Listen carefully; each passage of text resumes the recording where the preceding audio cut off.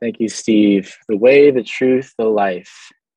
Jesus is the one we'll be learning from today through our message. And I came to know Jesus at a young age 6, where my mom invited me to ask Jesus to come into my heart. And we sang a song called Into My Heart, where I first understood at a 6-year-old level what it meant to have some sort of connection with Jesus, who I would later learn more about as the way, the truth, and the life. And fast forward to when I was 18, however many years ago that was, I was about to start college, and I knew that my faith was important to me. And I knew that I wanted to go to a place where I could be surrounded by others who shared my faith. And so I chose to go to a Christian college, specifically an evangelical Protestant Christian college, where not only did others value a personal relationship with Jesus, but it was actually required for admission to be part of the college. And so I'm surrounded by people in the dorm, in my classes, all over campus, Christians everywhere. And I loved having the discipleship opportunities. I loved having the small groups. I loved hearing the different perspectives in the chapel services we were required to go to 3 times a week, and hearing about how God doesn't care God cares not only about the spiritual life, but all areas of life. One of the phrases that got used a lot in those days was all truth is God's truth.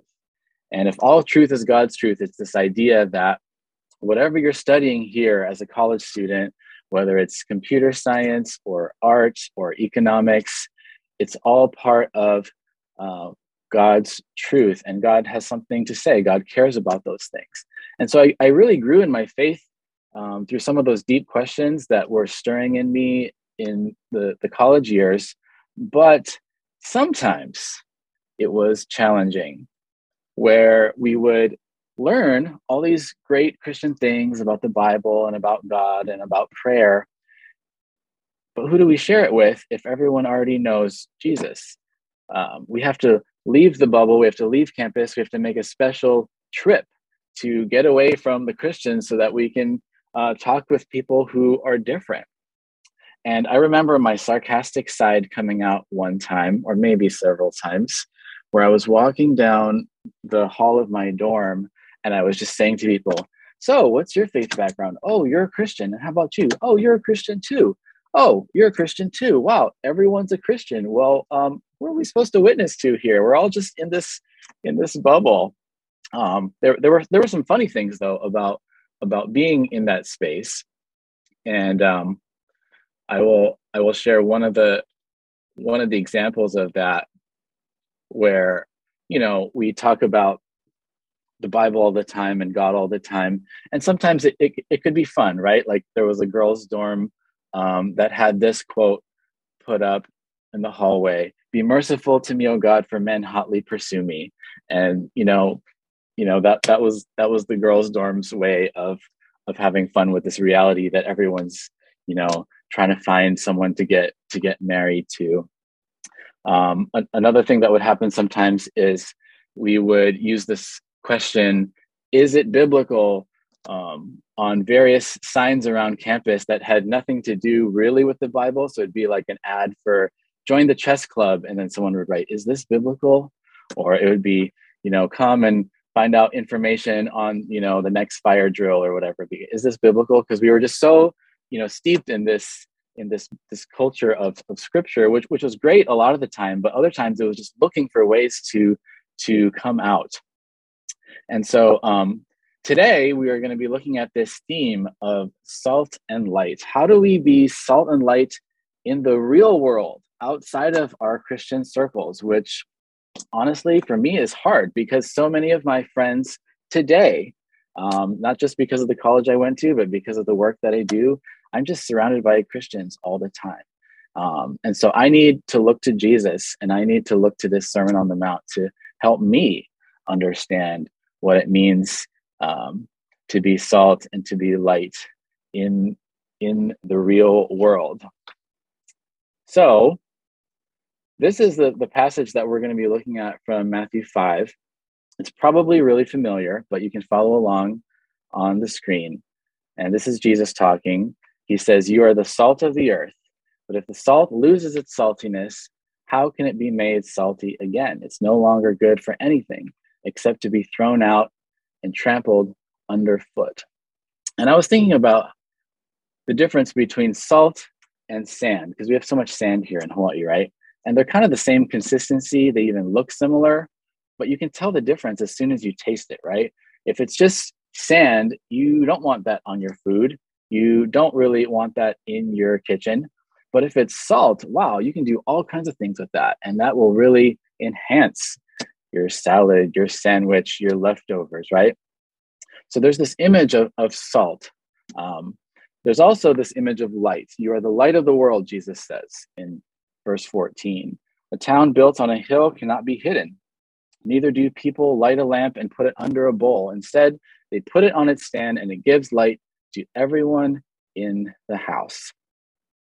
And he finishes that little thought by saying, in the same way, let your light shine before others, that they may see your good deeds and glorify your Father in heaven.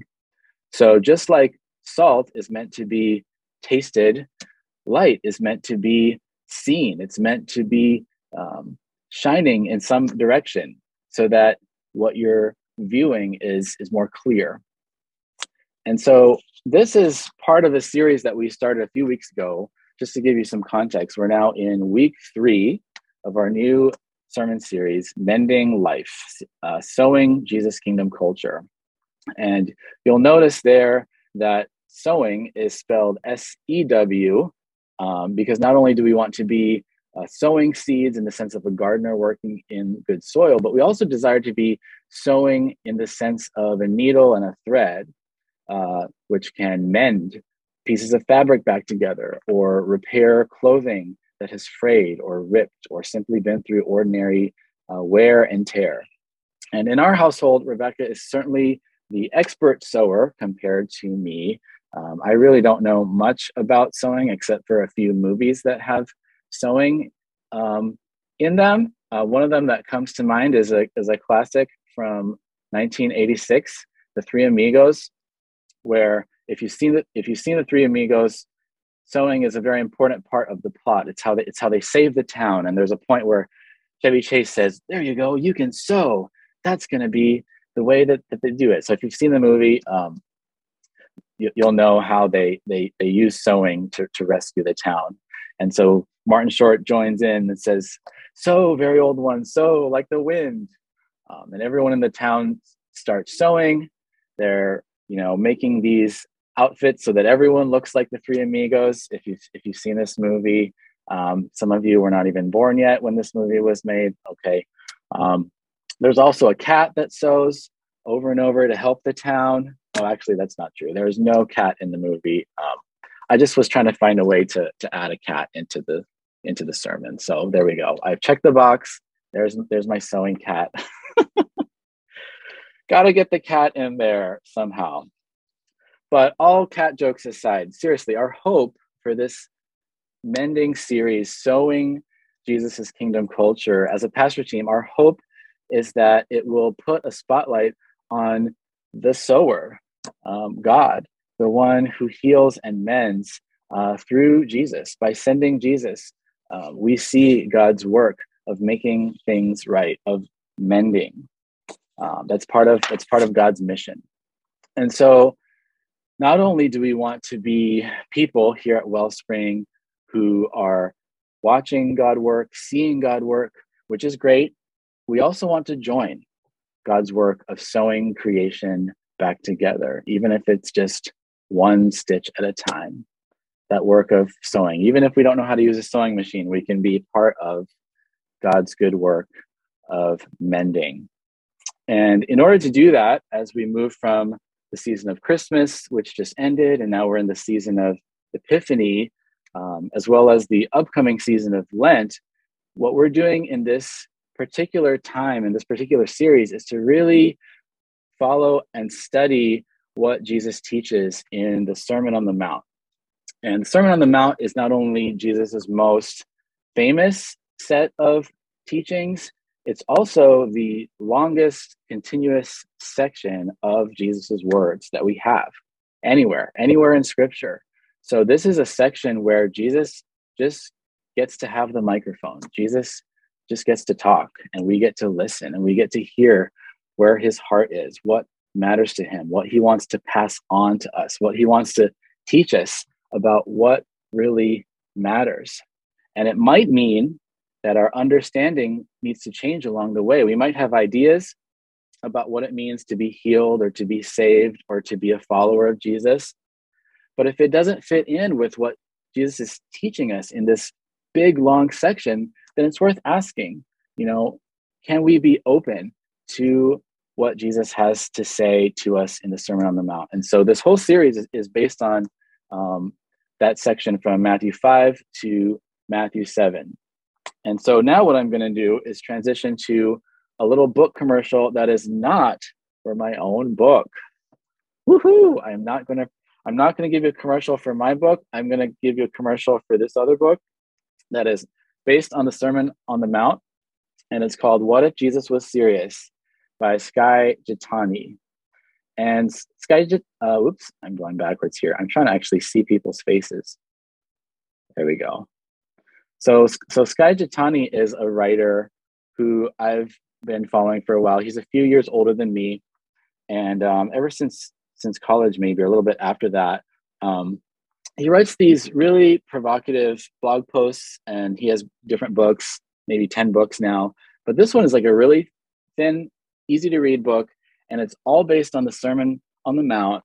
And as you can see from the slide, if you're able to see the slides, it's a visual guide to the teachings of Jesus that we love to ignore. And so it's got these sketches that he does some amazing theological formation with. He takes these really deep and complex ideas from Jesus' teaching, and then he makes it visual. He makes it something that we can see. If you're not somebody who wants to just extract words from these long paragraphs of discourse, we have these diagrams and these images and these illustrations from Skye. And so just to give you an example, here's one that's on the back cover of the book, and it's got the Monopoly man sitting on a throne, and it says King of Kings, Lord of Lords, kind of on that throne behind him. And I'm just describing it in case you're only listening on the audio sermon. And then Jesus comes along and he says, I think you're in my seat, Monopoly man. So it's this idea of, whether money is king or Jesus is king. And so there's all kinds of illustrations like that throughout this book. But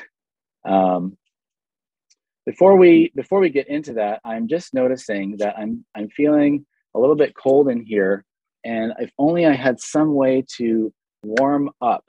Gosh, maybe I should turn down the air conditioning. There's no one else here. Oh, you know what? Thankfully, Rebecca got me something yesterday. It's a scarf. It's this beautiful scarf that I guess she got it. Oh, and it has my favorite team on, and they won yesterday, and it's Rico's favorite team too. Oh my goodness. Wow, it's the perfect scarf. It's just gonna keep me warm. And in case I get too cold, it even mentions faith. So I guess it's a good scarf for church, being faithful. And it really matches my Aloha shirt really well. And so now I'm warm. Wow. Now, being the fan of a sports team is a little bit awkward sometimes. If you've ever had to decide when are you going to be public or when are you going to be private about your team, right? It's kind of awkward. Do I show which team I like? Because I know my friend likes the other team. What if you're a Packers fan? I don't know. What if the Niners had not won yesterday? Probably wouldn't be wearing this. But thank you, Rebecca, for finding this at the thrift store. What a great gift. But this does relate to the message, because in a similar way with our favorite teams or the things that we really love and care about, our faith can be something that isn't always easy to decide when are we going to wear it When are we going to be public about it? And then it's kind of risky. And when is it better just to like, okay, we get it. You're a fan of this team, but not everyone's a fan of that team. So maybe it's time to take off the scarf. And so Skye Jethani has this illustration that I want to show you in the book that's based on our passage today. Oh, by the way, here is a family photo. I forgot to mention this. Theo and I got to go in August, right before school started. This was a great time where we could be 49ers fans because everyone in the stadium pretty much was a fan. And so it's, you're supposed to wear your loud, obnoxious sporting gear. But the rest of the world isn't a stadium like this. So how do we decide when are we going to be more public and when are we going to keep it more private? And so that's the first point in our message today is discerning. Being salt and light means discerning what to make public and what to keep private. Because on one hand, we could say, well, doesn't it say, let your light shine? That's pretty public. Jesus says a city on a hill can't be hidden. So we should be public about our faith, right? Yes.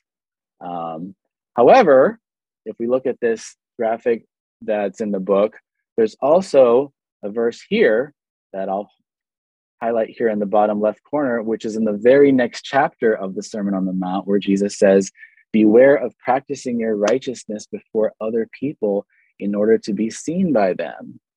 So on one hand, we're supposed to let our light shine, but we're also supposed to do certain things in secret. In fact, Jesus has a whole section in the next chapter about, being private in certain situations, when you're praying, when you're giving money, when you are fasting, so that you're not making a big show of it.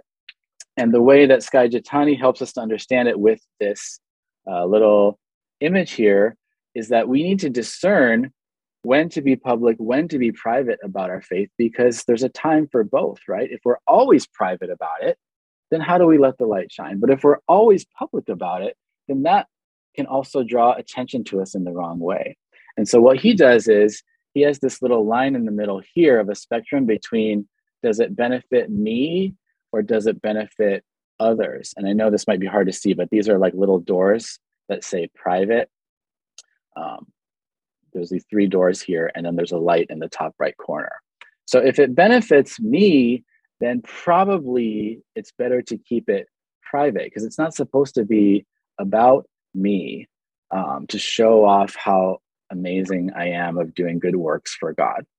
But if it's going to benefit others, and if it's going to make God look good, then that's where you get to this light quadrant here, where we let our light shine, because it puts the spotlight on God and it benefits other people. So that's part of how we discern what it means to be salt and light, making things public at the right time, making things private at the right time. And I think a healthy Christian life, as we see from Jesus himself, as well as the disciples, there were times when they were private about it because it wasn't the right time. And they were, even Jesus, right, at the wedding situation where he turned water into wine, initially he was like, this is not my time yet. And there were times when he could have done more miracles, but he did not, even though at the water into wine situation he did. But in other situations, he told them, it's not my time yet. I am not ready for the full-on public conflict yet, because he knew that would pay a certain price, and he wanted to do that at a certain time. And so in a similar way, we have to be thoughtful about, is this for me? Is this for others? Is this to make me look good, or is this to make God look good? So that's the first point, discernment. And then secondly, the question would be, how do we put this into practice? And I want to share quickly 2 examples from my work with InterVarsity, where I work on campuses around Hawaii, and I specifically focus on 2 types of people on campus: graduate students and faculty, or people who work for the university. They could be staff of the college. And in some of these environments, of course, you want to keep your faith private. You're encouraged to keep your faith private.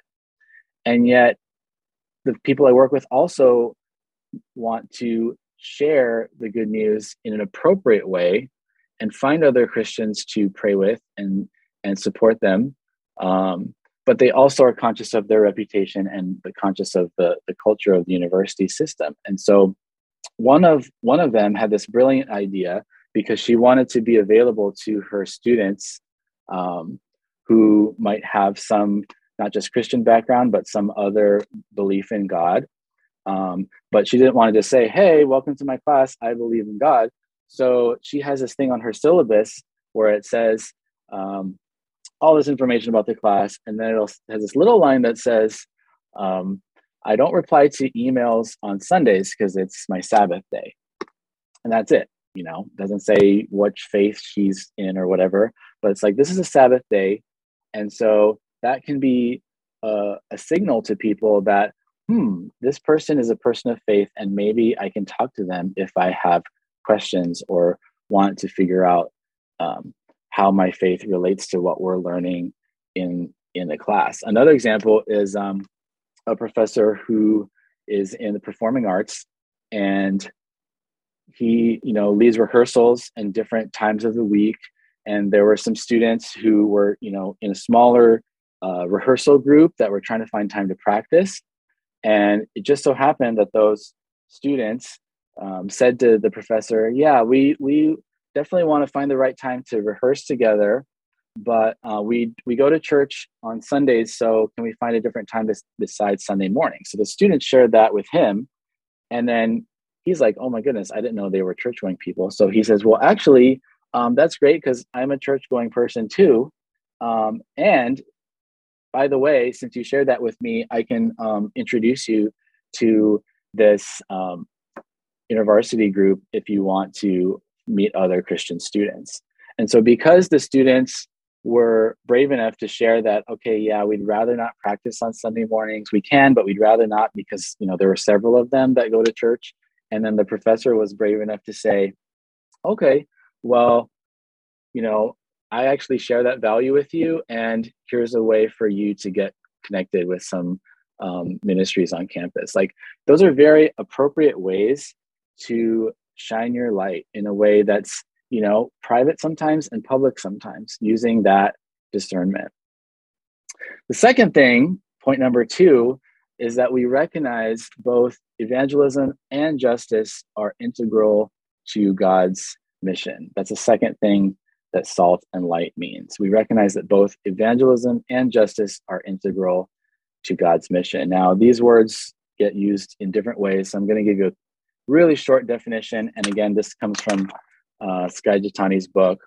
He says, evangelism can be summarized as a call to individual reconciliation with God, the idea of Jesus coming into my heart like I understood as a child and still believe. Justice is the call to social reconciliation between people. And throughout the ministry of Jesus, throughout the teachings of Jesus, and I would even say throughout the Bible, we see that both of these matter.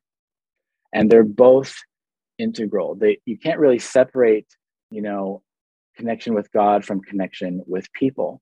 But sometimes what Christians try to do, with good intentions, but this happens, is we have to put one in front.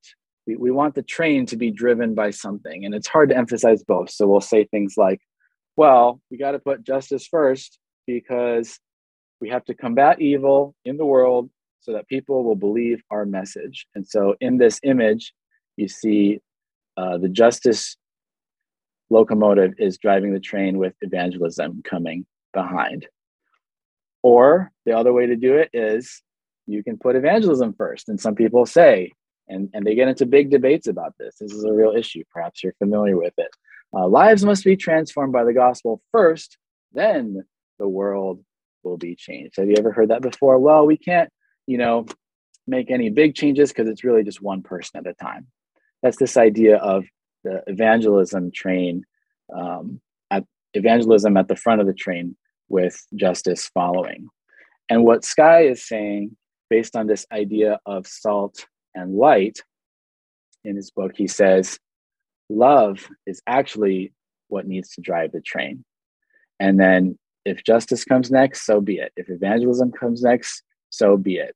But love must come first and motivate every aspect of our mission, because that's the heart of God. In fact, of all the things that the Bible says about God, only love is the one where it says God is love. God is holy, but God is not holiness. God is, perfect, but love is the way that the Bible describes God most clearly and distinctly. So everything flows from that love, whether it's justice, whether it's healing, whether it's evangelism, whether it's discipleship, whether it's mercy, compassion. It flows from love. And so that's what drives the train. Moving on. One more quote here from John Stott, who says, we should never, I don't know why this is not showing for me. There we go. We should never put our two vocations to be salt and light, our Christian social and evangelistic responsibilities, over and against each other as if we have to choose between them, because the world needs both. So he's doing a little interpretation here, which is one way to interpret it, which is that he would say the salt is more like the social side and the light is more like the evangelistic side, which makes sense because the salt has to do with making things better, making things taste better, but metaphorically, that would just mean making things work better in the world. And it's something that anybody can experience, whether they have seen the light or not. Like you could have a tasty sandwich in the dark, right? Because that salt is just making it good, or those chips that Pastor Cheryl talked about earlier, right? Salt is just something that helps things to be better. And if you think about the way salt was used in ancient times as a preservative, salt was like a refrigerator. It was something that helped the food to last longer against decay. And a lot of the work of compassion and justice, for example, if it's helping refugees or if it's helping orphans, it's not necessarily fixing their lives to make them perfect, but it's delaying the decay and it's helping reduce the harm. It's helping to make things better off than they otherwise would be if there was no intervention to help those populations. And so John Stott is saying this salt can't be separated from the light, because the light is just as important as the salt, and the world needs both, just like Jesus emphasizes both. And if you're thinking that, this topic of justice is just being inserted into the Bible, I would encourage you to really consider how much the Bible talks about issues of money, how much the Bible talks about the way countries treat each other and the way that rulers lead and the way that the vulnerable are protected.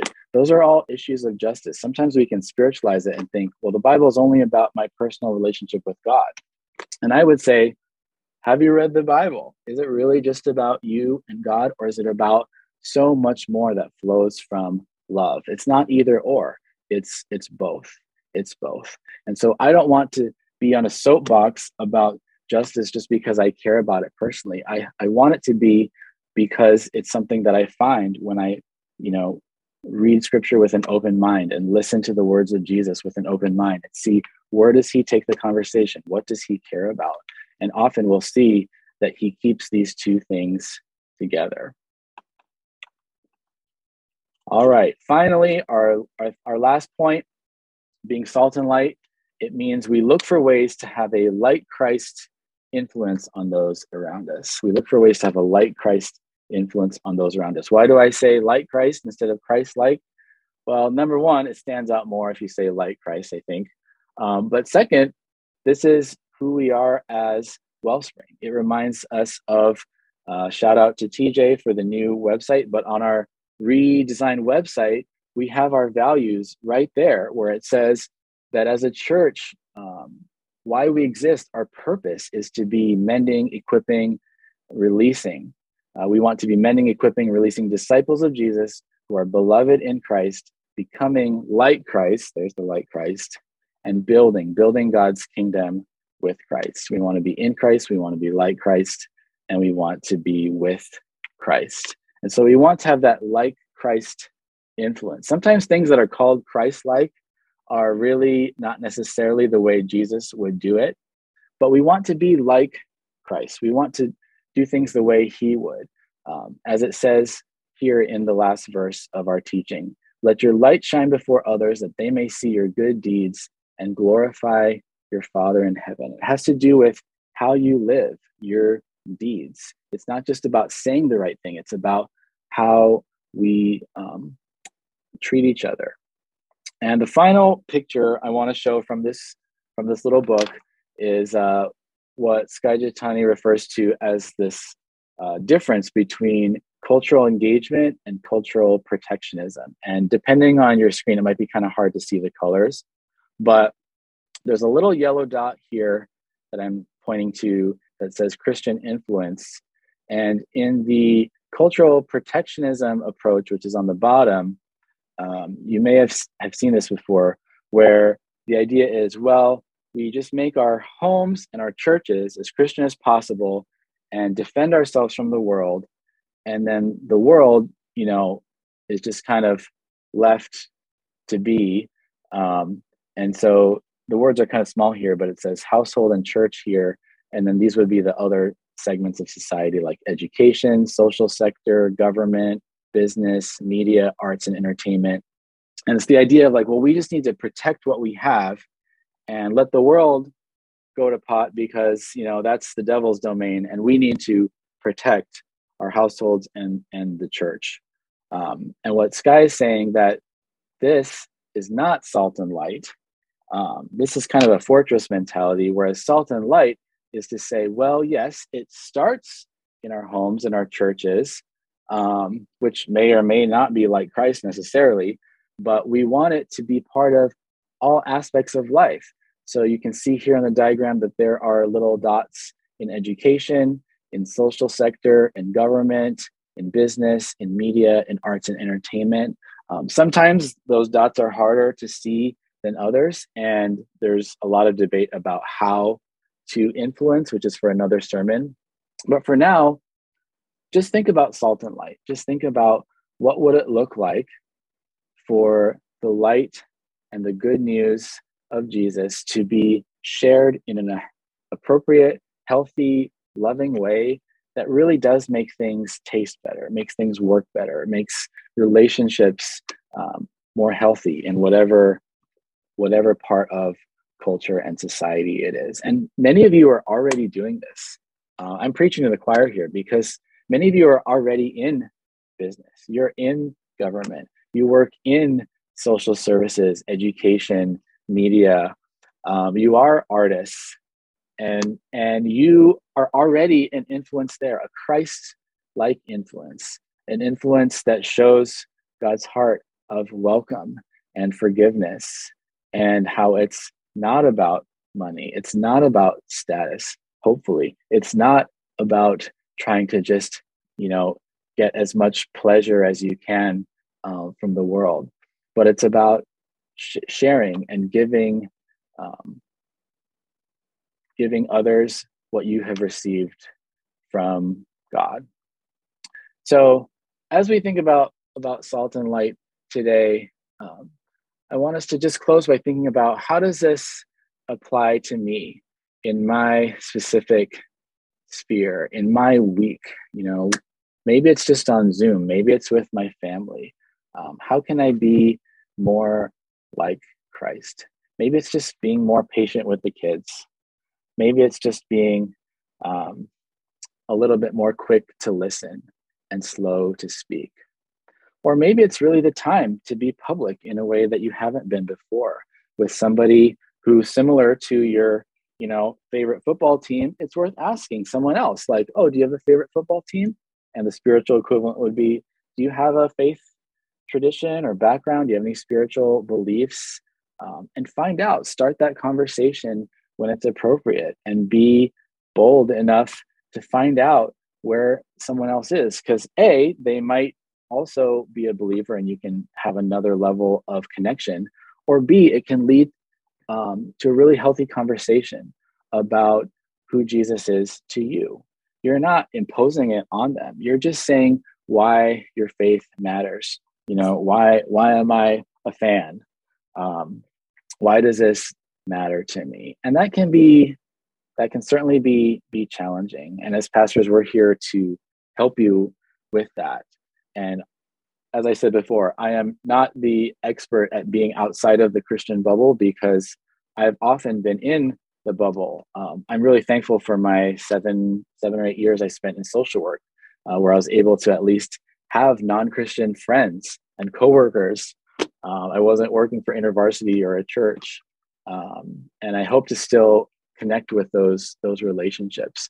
But for those of you who do not work in a Christian organization, that is a tremendous gift and opportunity. It's a place for us pastors to learn what is that like, and how is it that we can hopefully see more of those worlds overlap. So it's not just your faith is over here and then the rest of your life is over here, but how do we see the salt and the light start to bring things together and be more integrated, so that we're caring about individuals as well as groups and organizations, and ultimately this whole world. So let's pray. Lord, that was a lot. And at the end of the day, we just want to be like Christ. We want to know your heart, your mission, and to be part of that, to be part of the sowing, to be part of the mending. Lord, show us, Holy Spirit, when to be public, when to be private. Show us when we need to, look to reconcile with others, as well as point to reconciliation with you. Show us when to be a witness through evangelism and when to be a witness through justice. Help us to have the kind of influence that you have had on us for good. And so we pray all these things in your name. Amen.